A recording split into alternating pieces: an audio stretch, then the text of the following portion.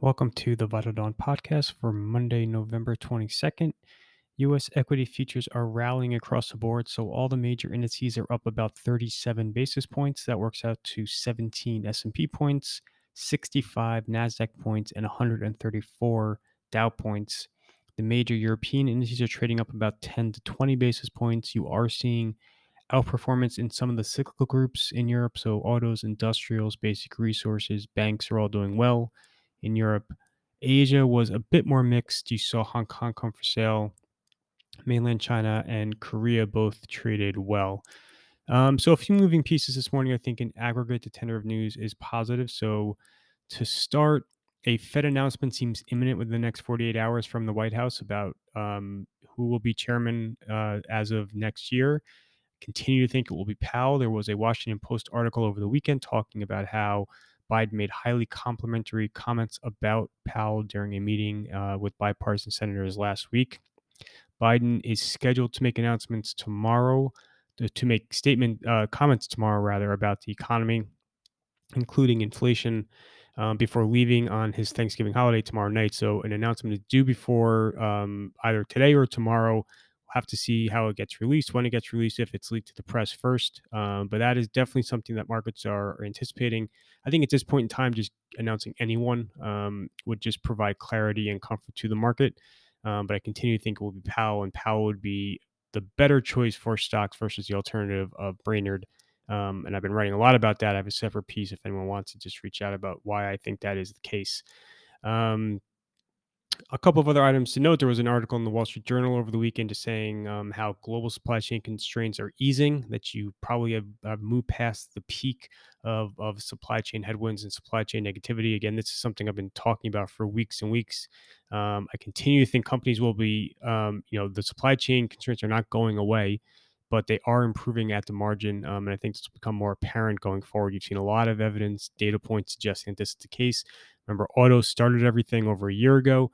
And autos is where you're probably seeing the most signs of improved supply chain conditions. So that's certainly an important macro development. Hopefully, will help to ease some of the upside inflation pressures going forward. But I think again, that's certainly a big macro theme that's getting more attention now in the broader press. China tweaked the language in its quarterly monetary policy report, suggesting they are moving towards a potential easing bias.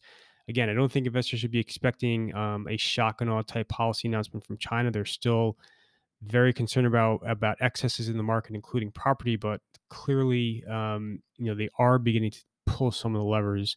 So that it is important that you could see some more, some larger monetary actions on the part of China over the coming weeks and months.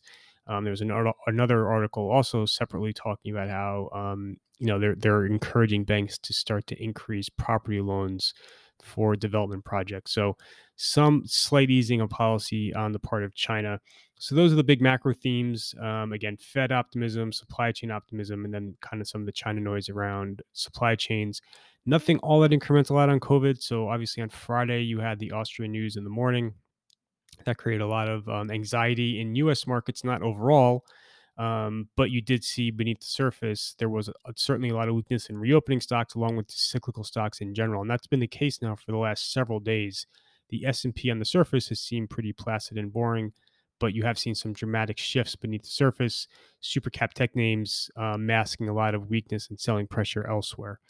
On the company specific front, there was a lot of M&A this morning, both speculated and announced. So Ericsson's buying Vonage, ticker VG, $6 billion plus deal. KKR launched a takeover bid for Telecom Italia. Then you had takeout speculation about Marks and Spencer. There was an article on Bloomberg and then in Reuters late last night about how Monster and Constellation Brands could potentially be in merger talks.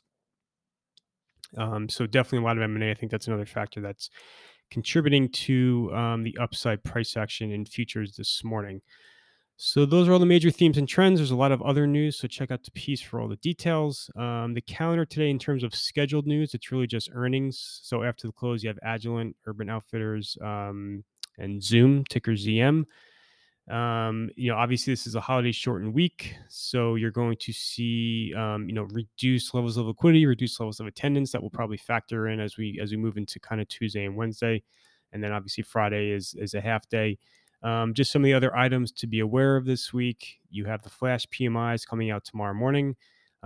Wednesday, you have the October PCE out at 10 a.m., and then you have the Fed minutes Wednesday afternoon at 2 p.m.